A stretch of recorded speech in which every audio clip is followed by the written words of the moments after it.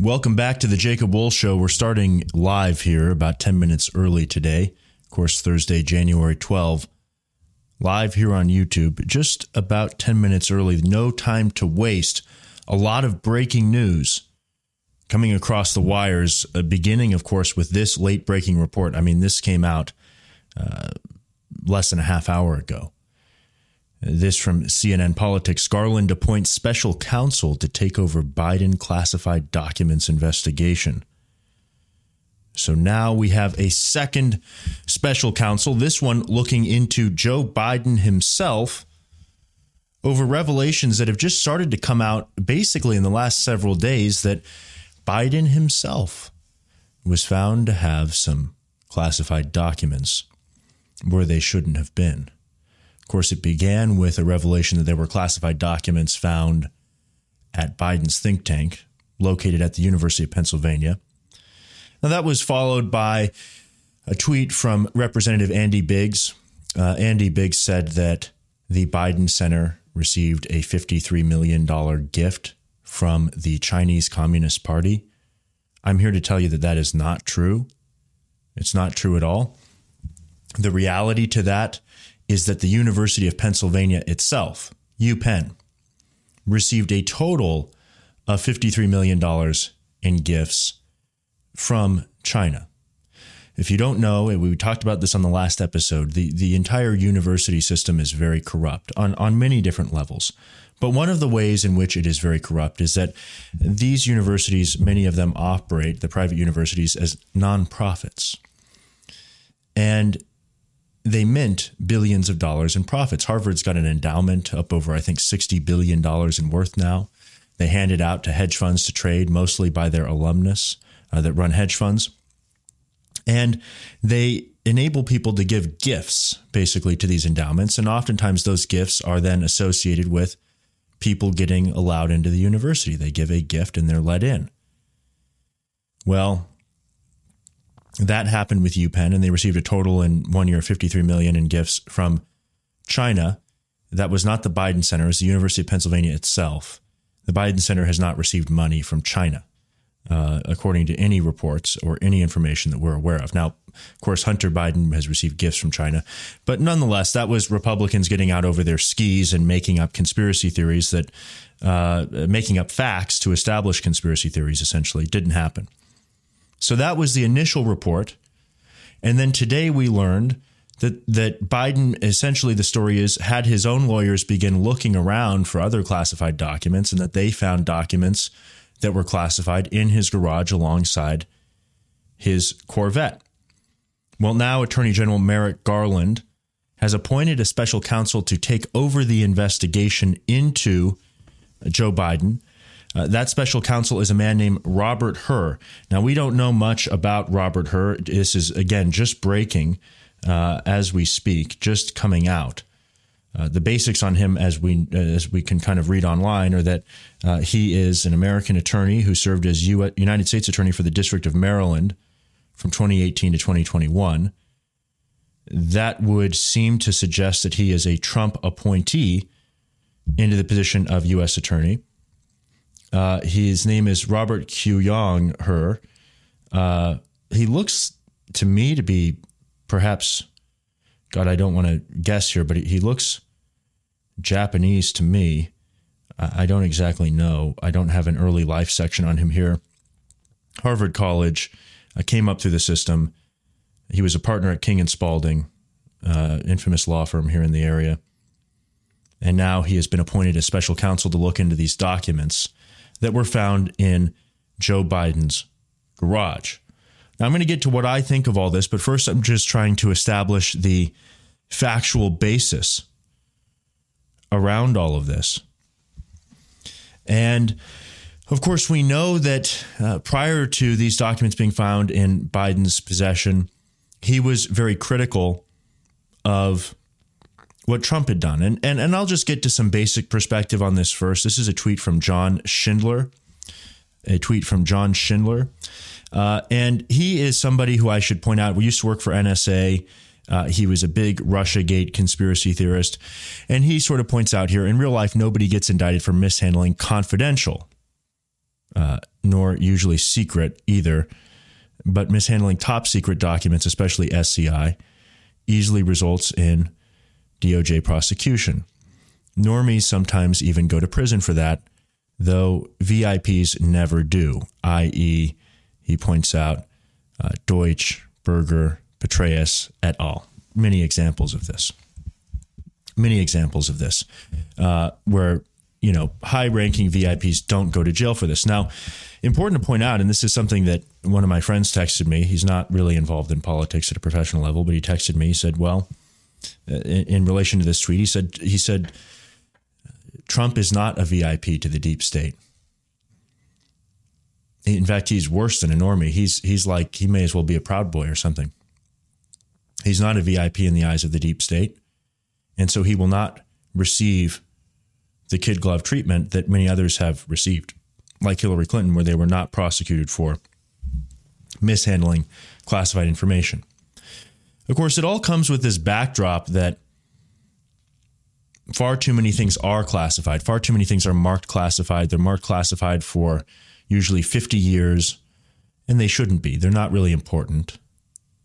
I mean, for example, why would the body camera footage of all of the global war on terror raids that have happened over the past, I guess getting now close to 25 years, but let's even say from the year 2001 to 2018, why would those all be still classified? Those would be great to watch. It would be really entertaining. It would be much better than police body camera footage in all likelihood. For much of that period, they did have true body cameras. Why haven't the tapes of the bin Laden raid been declassified? I mean, we don't need to see the section where they're rifling through documents. If there's anything sensitive in those documents even, there's probably not. Why hasn't that been declassified? Should be. It absolutely should be. So far too many things are classified. That's number one. Now, here's what Biden said on 60 Minutes not that long ago. Joe Biden was asked by Scott Pelley on 60 Minutes what he thought of the revelations about documents at Mar-a-Lago. And here's what he had to say. And you saw the photograph of the top secret documents laid out on the floor at Mar-a-Lago. What did you think to yourself looking at that image? How that could possibly happen. How anyone could be that irresponsible. And I thought, what data was in there that may compromise sources and methods? By that, I mean names of people who helped, or et cetera. And it's just totally irresponsible. And you don't know. So there you go. And now we learned that Biden had classified documents in his own garage, not especially locked up, not made clear to the Secret Service, or rather to the National Archives, that they were there. And they'd been there for a long time, presumably since he left office in January 2017 as vice president, or maybe even sooner. They were in his garage for years and years and years. And again, I'm not personally outraged by this. There's the hypocrisy element of it, but this show is not about pointing out the left's hypocrisy. It's not. There are other shows that do that. They make their entire show out of, oh, look at this liberal. He didn't wear a mask, but he told other people to wear masks. Yeah, we get it. The left are hypocrites. Those in power don't follow their own rules. They don't believe their own nonsense. We know that. But they also don't care if you know that. They don't care if you think of them as hypocrites. It doesn't matter to them. They continue to dominate you. And so it's not a very productive thread to pull on. It doesn't lead anywhere to simply point that out, unless you're just shopping for retweets and shopping for boomer engagement online. Well, here's Peter Doocy just this morning, earlier today, asking Biden about these documents. Okay. Classified material next to your Corvette. What were you thinking? Let me, I'm going to get a chance to speak on all this, God willing, soon. But as I said earlier this week, people, and by the way, my Corvette's in a locked garage. Okay? So it's not like you're sitting out in the street. But anyway. Was in a locked garage. Yes, as well as my Corvette. But as I said earlier this week, people know I take classified documents and classified materials seriously. I also said we're cooperating fully and completely with the Justice Department's review. As part of that process, my lawyers reviewed other places where documents from my time as vice president were stored, and they finished the review last night. They discovered a small number of documents of classified markings in storage areas and file cabinets in my home and my personal library. This was done in the case of the Biden Penn. This was done in the case of the Biden Penn Center. The Department of Justice was immediately, as was done, the Department of Justice was immediately notified, and the lawyers arranged for the Department of Justice to take possession of the document. So we're going to see all this unfold. I'm confident. Thank you very much. Again, I don't really care. The problem here is just living in a place where at the end of the day, the CIA, FBI, DOJ are in charge, not elected leaders. Now Biden's got his own special counsel investigation to contend with. His own special counsel investigation hanging over his presidency. Of course, nothing will happen. Democrats are allowed to do whatever they please. You know, part of this is, and there's this theory out there. I don't necessarily subscribe to it. In fact, I'm going to say that as of now, I don't subscribe to it. I don't see reason to. But there's a theory out there that what this is an effort to paint the Department of Justice with a brush of fairness, with a brush of appearing apolitical, so that ultimately they can charge Trump and say, look, we looked into Biden too. We had our own special counsel for Biden. It's fair. And that's a possibility. But appearing to be partisan hacks, appearing to be totally and utterly politically motivated, has not stopped these people in the past. It has not stopped these people from dogging the Trump presidency nearly the entire time. It hasn't stopped people from arresting Americans all across the country. It didn't stop the Proud Boys from being charged with seditious conspiracy. They're in trial today, several of them, including Joe Biggs, Enrique Tarrio, and others, for seditious conspiracy in the District of Columbia in relation to January 6th, where only their words seem to matter, not whether or not they had the means to carry out whatever the DOJ claims that they were conspiring to do in what they call an attack, but in something where not a single Capitol police officer, not a single lawmaker, nobody was injured. Well, I mean, there's some light injuries, but nobody was killed, certainly. There was the officer who they said was killed, but of course that turned out to be a complete and utter hoax. He had a heart condition, had a stroke, basically, a seizure issue. Had nothing to do with people beating his head in with a fire extinguisher, which is what they claimed for months and months and months, even as his body lay in the Capitol Rotunda for a memorial, laying in state in the Capitol Rotunda. So it's never stopped these people in the past. That's why I don't think that this is some theory. Now, you may say that, well, the prospect of prosecuting Trump is something that rises to the level where it necessitates a more sophisticated scheme in order to look judicious. It's much in the same way that, you know, Mueller would at least leak that he was looking at charging Tony Podesta. Do you remember that? That's the brother of John Podesta, who's a big-time lobbyist. Has very bizarre paintings and sculptures of like nude children in his home. And that was one thought that was put out there. That, you know, they try to look impartial, but they just claim they're impartial. I don't see a need to crop up a whole second special counsel's office to look into Biden to say, well, you know, see, we looked into this and now we're not afraid to charge Trump. I don't think they were ever afraid to charge Trump. Now, of course, Trump's whole issue in this is that Trump is poorly represented in terms of his lawyers. None of this would be a problem for Trump if he had hired competent counsel to handle these things. But instead, Trump hires bimbos to be his lawyers these days.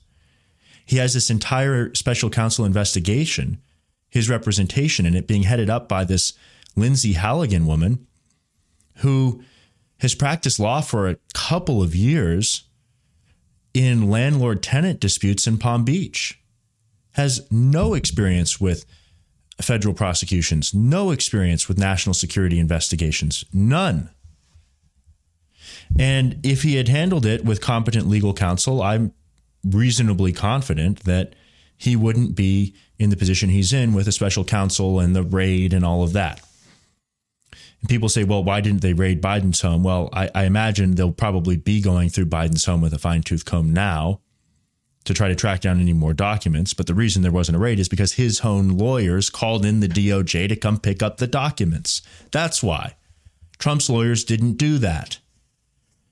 Trump's lawyers swore up and down that there were no classified documents, that there were no documents marked secret. Whether they actually were classified or not at the time, we don't know. But they testified under oath. They signed attestations under oath that there were no documents even marked top secret or marked secret on the premises. Could that have been an honest mistake? Sure. But that's why you hire lawyers that don't make mistakes in a situation like that. You hire lawyers that are thorough and professional, but Trump didn't do that. So there's part of that is important. Chris says here in the live chat, email to be reached at. Yeah, you can use jacob@jacobwohl.org. Jacob@jacobwohl.org if you'd like. Sure. And hi, Dan, from Canada's capital. And so it's really something. Somebody says here, what is it about power that leads to pedophilia? This is Martin in the chat. Well, I think that if you have somebody who's a pedophile and they happen to be, let's say, high enough functioning as a person to get a job that's a prestigious job, they're going to look to work in places where they're going to have autonomy, they're going to have authority. Oftentimes, they're going to look for a job where they will have access to children, so they'll become a social worker or they'll become a baseball coach, teacher, of course.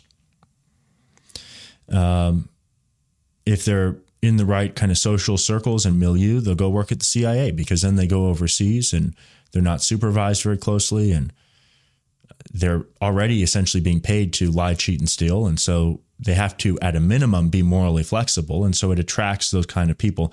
I don't think it's that power turns somebody into a pedo for the most part.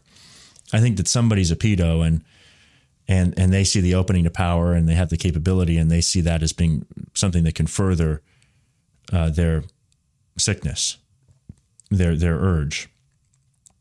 And I think that's what kind of does it for the most part. If that's just my 2 cents based on what we've done with Predator DC. That's my 2 cents on this. Okay, so that's what's going on here. It's just sad to see that, yet another special counsel, Biden's presidency. Now Biden's got to deal with this. It's ridiculous. All these special counsels running around. It makes no sense. This whole thing is a non-issue. And of course, we never get told what kind of documents these even were. We're never going to know because they're classified. So I don't see how you can even bring one of these cases to trial. And it just becomes a situation where we don't know. We're talking about this document, that document. We don't know what the document says at all. We don't know at all. So we shall see. Somebody asked here in the chat, Chris, how do you think ChatGPT, another language of technology, will alter the online political space? Well, the bot networks are going to be stepped up big time. They already are. You have bot networks that are integrated with AI tools. And so what the AI tool can do is, let's say you have 100 accounts and you want them to all go out and kind of say the same thing. You could then, in the old days, you'd have a human alter what they're saying to kind of say the same thing, but use different words to appear real. Now the AI can do that in, say, half a second, distribute that down to all the accounts for multiple different kind of attack lines that you want to run and do this. And that wasn't necessarily ChatGPT that needed to do this. There's been, they call them AI, let's just call it neural network driven tools that have been able to do this for some time. And so that's part of that is already happening. DOD and DARPA have tools that do that at scale, and in fact write whole articles for fake news sites that they run. That's been reported on. We went over the DARPA 2023 budget.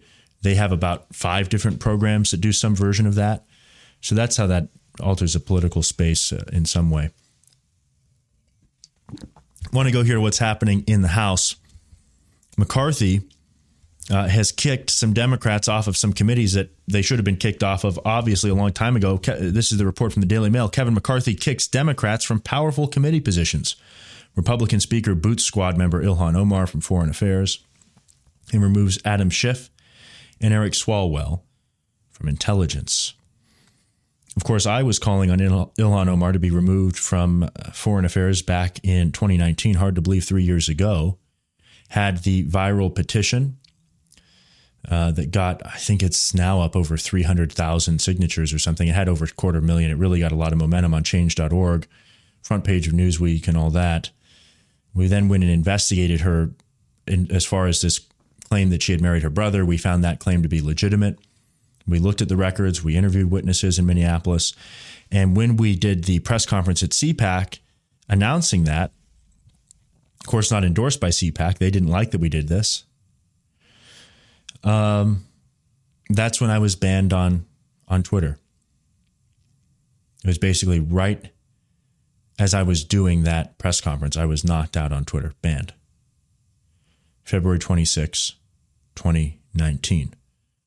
And I am still not back, and I don't know why. I'm ready. I'm here. The whole system of bringing people back to Twitter seems to be pretty arbitrary, but we'll see. So anyway, this is what's happening in the House. He is kicking these people off the committees. Obviously, Swalwell and Schiff shouldn't be on Intel. That's crazy. Freshman Rep George Santos will get some committee assignments. That's normal. That is totally normal. And everybody's going to be kind of assigned here. We'll see how this shakes out. This is another thing that McCarthy said here as far as the video footage of January 6th. This has been this question about why haven't these 14,000 hours been released? Let's take a listen to this here. 20 of them last Congress called on Speaker Pelosi at the time to release the J6 Capitol Hill security footage of all things that happened on that day. Is that something that you'd be interested in doing? Congressman Gates said that you would be willing to do that. Is that? Yeah, I think the public should see what has happened on that day. I've watched what Nancy Pelosi did, where she politicized it, where for the first time in the history as a speaker, not allowing the minority to appoint to a committee, to pick and choose. We watched the politicization of this. I think the American public should actually see all what happened instead of a report that's written for a political basis. And I think the answer. We're looking through that. I want to be very thoughtful about it, but yes, I'm engaged to do that. Okay, so you can go multiple different directions with this as far as whether McCarthy's actually going to do it when he says we need to be thoughtful about it and all of that. I don't know exactly what that means. Now, first of all, you talk about 14,000 hours. The American people are not going to watch 14,000 hours of footage. Okay, they're not going to watch 14,000 hours of footage. I think that really there are a couple of key things that people want to see on the surveillance footage for the most part. There are a couple of things that the American people really do want to see. I would caution people, though, as far as the release of this footage and what people think that they might stand to learn from this. I mean, there have been certain claims that people make. They say, well, they don't want to release the footage because if they do, we'll see that it was actually Antifa that broke into the Capitol. Well, okay. I can tell you personally, having been in the area on January 6th, okay, not having broken the law, of course, you know that because I'm still here, not having committed any crimes, not having entered the Capitol that day, but having been in the area, I did not witness Antifa that day. I'm sure there were some around. I mean, they're kind of everywhere if you have a big political thing, but I didn't see them. On December, what was it? Was it December? it wasn't December 12th, was it? I think it was, because that would have been my birthday. But there was another rally earlier on, maybe the 7th, maybe December 7th. There was another rally took place. There was tons of Antifa there. They were beating people down. There's videos of it, stabbing people, beating people, throwing baby strollers over, all of that stuff in that earlier December Stop the Steal rally. So anyway, people think that they're going to learn something from this 14,000 hours. What I would caution people is that the release of all this 14,000 hours of surveillance footage might basically lend to the Department of Justice people that will obsess over this footage, say, look at this video, rightly or wrongly accuse people of doing things that day, lead those people to be arrested when they wouldn't have otherwise been arrested. So I would just caution people in terms of what they really believe the value of this surveillance footage would be. Like I've said, when you look at Ray Epps, for example, I think that the true story with Ray Epps is something like this. I don't think that Ray Epps is an FBI special agent, DHS, you name it, any federal law enforcement agency, and I don't think that he ever has been. I also don't believe that Ray Epps was an undercover agent of any kind for any of these groups. I also don't believe that he was any kind of confidential informant working at the behest of any law enforcement groups. What I believe is that Ray Epps was specifically picked out in those videos, and he was left out of being prosecuted so that all of right-wing media, all of the people looking into this, like gnats or mosquitoes around a lamp, around a light, or moths around a lamp, would kind of glom onto the Ray Epps thing and not continue to look far and wide and look elsewhere for perhaps involvement of federal informants, undercover agents, or just overt federal law enforcement officers. That's what I believe, is that he is essentially left out there as a lightning rod for conservatives to look at. He has no federal involvement. He has said so under oath now, we know. Other people have said so under oath. Now, in the open hearings, they kind of deny it, but without denying it. And I think that's to further the conspiracy theory. Because you have to ask yourself about Ray Epps, if they are trying to make him the center of attention of people trying to find feds that day or what have you, they've succeeded. And the second that they charge him, that ceases to be the case. They seem to do the same thing for a long time with Stuart Rhodes, but then ultimately they did charge him, and he's now been convicted on several counts in a trial in the District of Columbia. So that's my feeling on that, and I don't know exactly what people think that they're going to learn from this footage, but we shall see. And it does sound like McCarthy is sort of 1 foot in and 1 foot out as far as that footage. And so we shall see. How do you even release it? I don't know. What do you do? What do you put out a Dropbox of it? Terabytes and terabytes and terabytes of footage. How do you even serve it up? I don't know. And so it's something that, we shall see, but that's another promise out from McCarthy. Somebody asked in the chat here, was the marriage consummated? He means between Ilhan Omar and her brother. No, it wasn't an incestuous kind of thing. Besides the legally being incestuous, what this marriage was it was a sham marriage to get the brother, who also happens to be gay, by the way, openly gay, into the country because there had been student visa issues. He then got all kinds of fraudulent student loans, but it was basically a way of getting the brother into the country. And because of the naming conventions and all of that in Somalia, they were able to do it. So that's what that was. It wasn't about like she wanted to actually be married to her brother. In fact, she was basically married to another man at the same time, just not legally married. They did the legal marriage to the brother as an immigration scam. It's more common than you think, actually. We had this report out today. I want to talk about here briefly.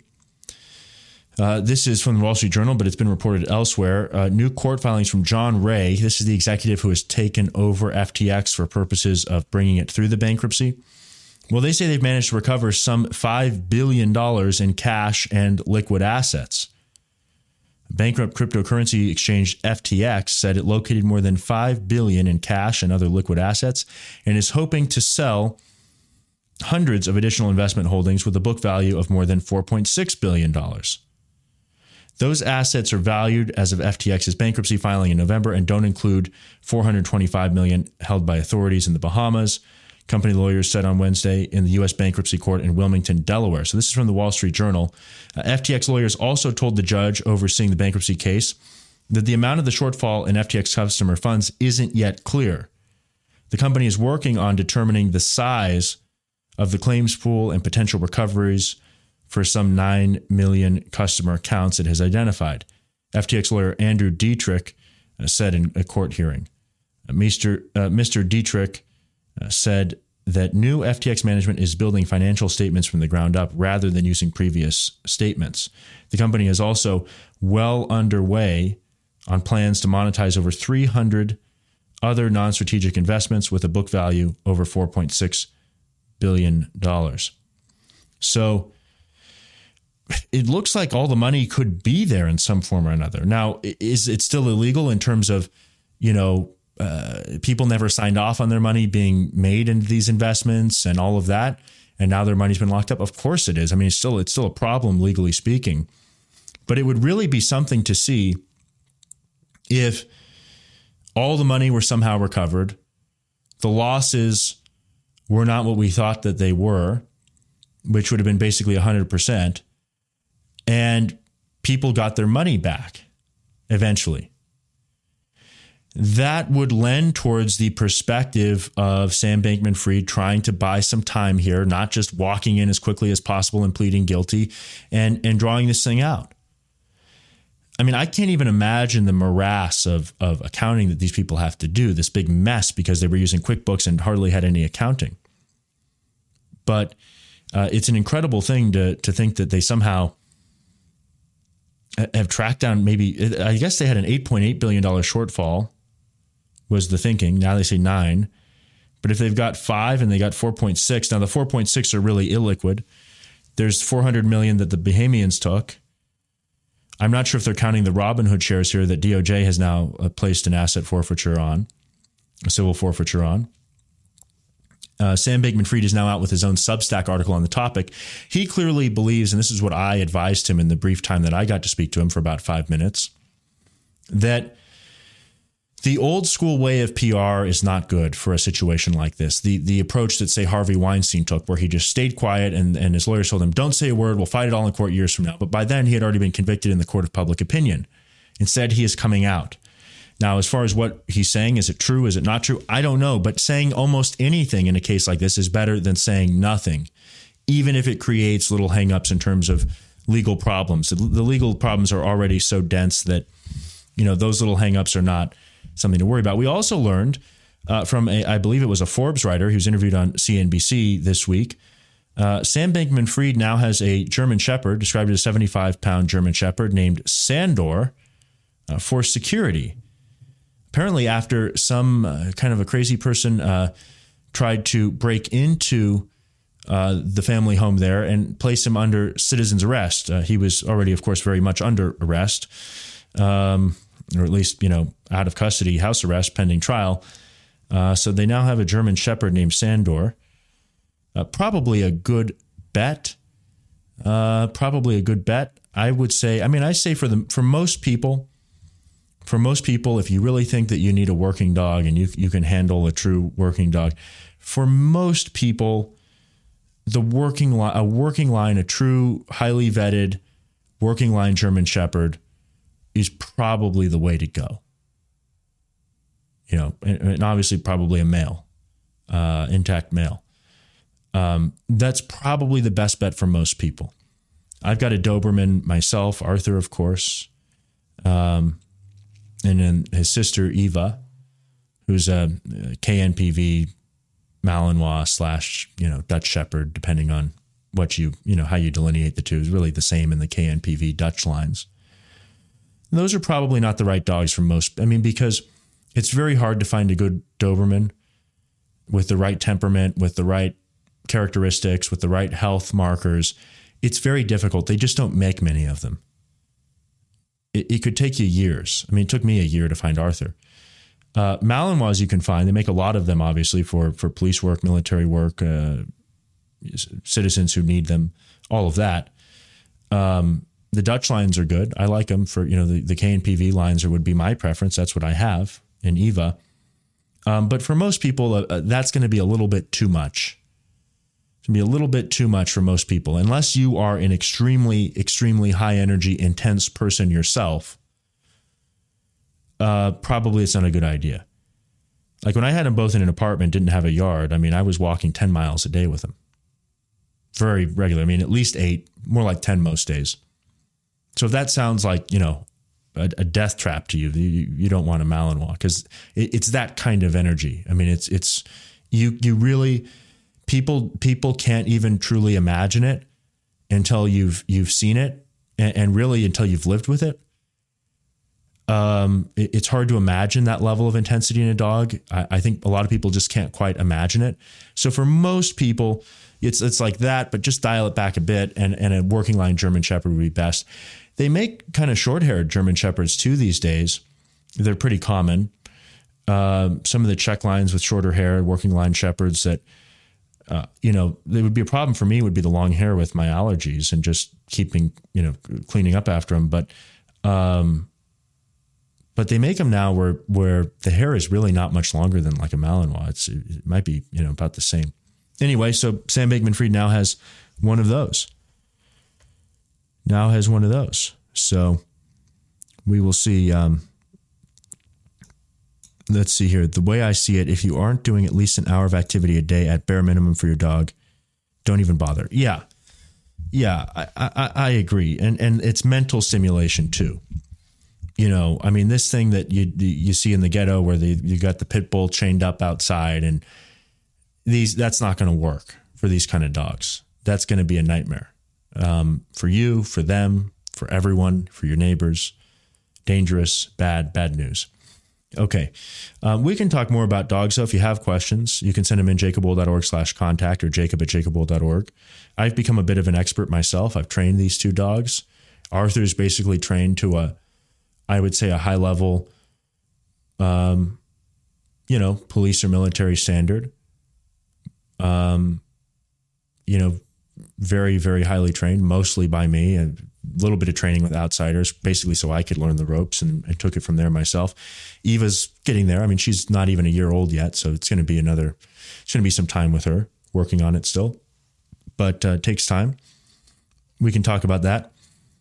Moving on to another element of defense for a lot of people. We had a ruling out of the Fifth Circuit last week, this out of Texas, overturning Trump's bump stock ban. This report is from redstate.com. Friday, the Fifth Circuit Court of Appeals struck down the Bureau of Alcohol, Tobacco, Firearms, and Explosives, BATFE, rule outlawing so-called bump stocks. These devices harness the natural recoil of a semi-automatic rifle to comfortably and accurately increase its rate of fire. I don't know about accurately, maybe comfortably. I mean, accurately it depends what your definition of accurate is, I guess. BATFE ruled for nearly 10 years that bump stocks did not convert a semi-automatic rifle into an automatic rifle, or in the parlance that the ATF actually uses, they call it a machine gun. In fact, a little piece of metal made out of a coat hanger that can convert an AR-15 and sort of pseudo make it fire full auto, if it's just right and the thing doesn't come out or what have you. That little thing made out of the coat hanger is technically considered a machine gun itself under the law, the way the ATF does this. The combination of law and rules, and, it's all a mess, but people have been prosecuted for that. But anyway, it says here, but in the aftermath of the 2017 Las Vegas shooting, where the gunman used a bump stock, President Trump directed the Attorney General to have they even in this article, they write BAFTE. It's BATFE, but they wrote it wrong. It's a typo in the article. Change their previous legal opinions and ban the device. Okay, so if you don't know exactly, the typical rule has been if you're making one action of the trigger, pull or release, because in the competition world, for like Olympic style biathlon shooting, for example, or rimfire target shooting, they'll sometimes have triggers that fire on release. This kind of high end. So it can be one movement of the trigger means it's semi-automatic when it fires. Whereas if one movement of the trigger generates multiple shots from a single barrel, because you have some double-barreled shotguns that, can fire that way. That's a different story. Then they're, according to the ATF, a machine gun. That's their definition. Bump stocks, of course, don't change the fact that each time the trigger has to be pulled. It just enables those pulls to happen more quickly because of the fact that the recoil is basically bouncing the rifle back and forth as you place steady pressure with your offhand. And, can you do it accurately? Is there a real purpose to it? Basically, it's for fun. I mean, I guess if you had the right kind of setup and you had belt feds and you were using this and you could fire them in concert, which is how automatic weapons are usually intended to be used, is not just one of them, but multiple of them in order to, put down suppressive fire, shoot and maneuver on a target. That's generally how they're used. I suppose you could use them that way, but I mean, it's really not ideal. And if you were really set on doing something like that, you would just drill the third hole, as it were, or do whatever necessary to make whatever else a machine gun, if you really wanted to, I suppose. I think that this bodes pretty well, by the way, for pistol braces. Remember, I told everybody to just hold your horses on the pistol brace question. It's something I've covered. I know there was a draft document that came out that suggested that probably they were preparing to ban them.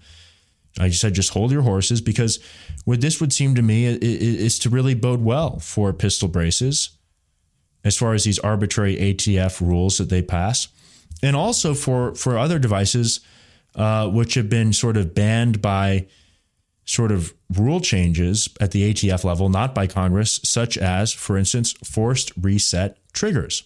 Well, there's different triggers out there. I mean, you have, for example, binary triggers where it fires once when you pull, once when you release. They have forced reset triggers where basically the reset of the trigger when you release it it's a stronger spring. In other words, it really pushes out hard, and it creates a similar sort of effect to what a bump stock would create if you have it down. Again, the issues with these things, with the forced reset triggers and the binary triggers, are that they can really, it seems, they're not something that you'd want to depend on. I'm not aware of one of these devices, forced reset triggers or binary triggers, that certainly I would ever want to bet my life on. Just kind of finicky, not quite there as terms of reliability, jams. It's just not, and people jigger with them, but I'd put them thoroughly within the, or at least, confidently, I would put them in the novelty category, not in the bet your life on category, and you can do whatever you please. But I think it bodes well for those as well from a legal standpoint. So you just have to, this guy says, I prefer my Bukovian Shepherd. Okay. So it's something that we'll have to see. So just hold your horses. This could tee up a Supreme Court battle. That seems likely. We shall see. Don't lose your minds on all this. We'll see what happens here. I'll keep monitoring the situation. There was a robbery in Houston where basically this multiple felon, as the Daily Mail reports here, robber 30, who was killed in Houston restaurant by vigilante. I wouldn't call him a vigilante, just a guy defending the people in the restaurant. He was a criminal who already was on bond for assault and spent 6 years in jail for armed robbery. But now a grand jury will decide if the hero customer who protected everyone will face charges. And I'm going to show you a local report here, video. If you're listening, I'm sorry, but you'll get a sense just from the audio of this clip. Many of you already seen the surveillance footage. So the armed citizen just, shot the guy, multiple shots, took him down, stripped him of his weapon. I think he sort of gave the cash back to people that this criminal had taken it from, and then he walked out and left. The police said, he's not under arrest, he's not charged, but we would like to talk to him. Do you know who he is? Now he is, they're going to bring it before a grand jury. The Soros DA in the area will, I guess, to see if they're going to be charging him. So pretty unreal. Here is Here's the clip from the local news there. Starting tonight with an update to the wild story that a lot of people are talking about. The man who shot and killed a robber will not face any charges, at least not right now. Fox 26's Matthew Seedorf joining us live from HPD headquarters downtown with the new information in this case. Matthew. Yeah, Jonathan, that man met with Houston police today. They're not arresting him or charging him, but that could still change. And I hope he met with a lawyer with them. I really hope he did, because as you all know, you never, ever, ever, ever just talk to the police. You always ask for your lawyer. You never talk to the police, even if they tell you you're not a suspect, even if they tell you they just want you to help out with something, even if they tell you that your life could depend on it. You always get a lawyer. If the lawyer decides that it's appropriate for an interview to take place when they are present, then you do that. But you never, ever, ever talk to the police. And it seems no matter how many times you tell people this, they make the mistake and they end up in trouble anyway, because they always think, well, they told me that, blah, blah, blah, blah, blah. It's like, yeah, you still don't talk to them. And I mean, I've seen it with women. It's like you tell them 100 times and they manage to talk themselves into trouble anyway, or they open the door for cops when they shouldn't. All of that stuff. Awful, terrible. I hope he brought his lawyer. New details involving this dramatic shooting inside a Houston restaurant. Police now identifying the would-be robber as 30-year-old Eric Eugene Washington. Late Thursday night, Eric barged into this taqueria off South Gessner wearing all black, a ski mask and gloves, demanding money from customers while holding what police would later call a fake plastic gun. Then this man taking action, shooting Eric 8 times as he heads to the door. Then once more, while on the ground, killing him. Thank God no one else was hurt. The restaurant owner and workers calling this man a hero. Returning the stolen money to customers and leaving in an old pickup truck before police arrive. Just thankful for the man who helped me, and I just wanted him to take care of himself. Online records reveal Eric had been out of jail on bond during the attempted robbery. Recently charged with assaulting a family member, the 30-year-old also previously convicted for aggravated robbery with a deadly weapon, a case 10 years ago that resulted in the death of a 62-year-old Houston man. Police Monday meeting with the customer who fired these shots. So far choosing not to arrest him or charge him with a crime. Tonight, this incident is now being handed over to a grand jury. We're live downtown tonight. Matthew Seedorf, Fox 26 News. Well, there you go. Now being handed over to a grand jury, as we just heard. You know, there's some question about, well, what about that last shot when he was on the ground? Was that one legal? Well, there's a couple things. Maybe the guy was already dead, in which case it's, defacing a dead body or something. Could be the maximum charge. But I will tell you, there are countless cases that you can find of situations where, say, a convenience store clerk shoots the bad guy goes down, bad guy appears to be totally down and out of the fight, and then the bad guy who's down then, it comes to life somehow and manages to then get off another shot, sometimes injuring, sometimes killing the clerk who thought he had just won the fight, or killing somebody else there. So it has happened. It's happened many times. I've even heard stories from people I've known like this secondhand. But there are countless videos you can see like this.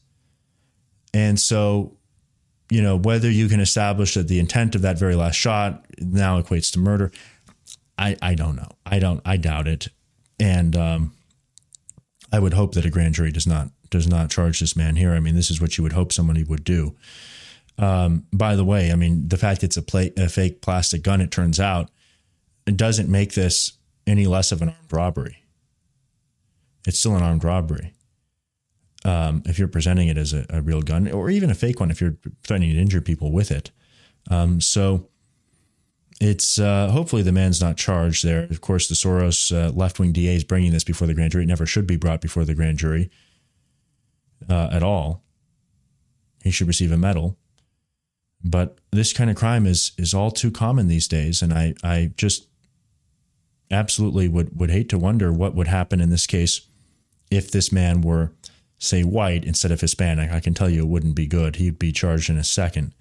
And we see that happen all the time. So that's the news, folks. We're going to keep covering all these stories, have updates for you Monday, 2 p.m. live here on YouTube. Hopefully I'm back on Twitter by then. I'm crossing my fingers. I don't know what the holdup is here. But thanks so much for watching. What are my thoughts on pit bulls? Pit bulls have problems here. I'll say just before. We'll talk about that on the next episode. Remind me to talk about that on the next episode. Pit bulls. Pit bulls are not something you want. And I'll explain why. I will explain why. But in essence, some of the aggression that's been bred into the breed has to do with congenital brain cancers where at a certain age, they just turn and become aggressive. And they're like, it was always a nice dog for 6 years and then it killed grandma or killed the kid or killed the neighbor's kid. That's because the aggression that they thought they were breeding for was actually congenital brain tumors. It hits at a certain age, or dementia hits at a certain age, early onset dementia, and then the dog goes wild. And it's so common within pit bulls. So there's just, you may have the sweetest little pit bull that would never hurt a fly until it does. And that kind of behavior does not exist in the other breeds. That you see it in the pit bulls. That's a problem. You don't want them. I'm just telling you, you don't want them. Stay away.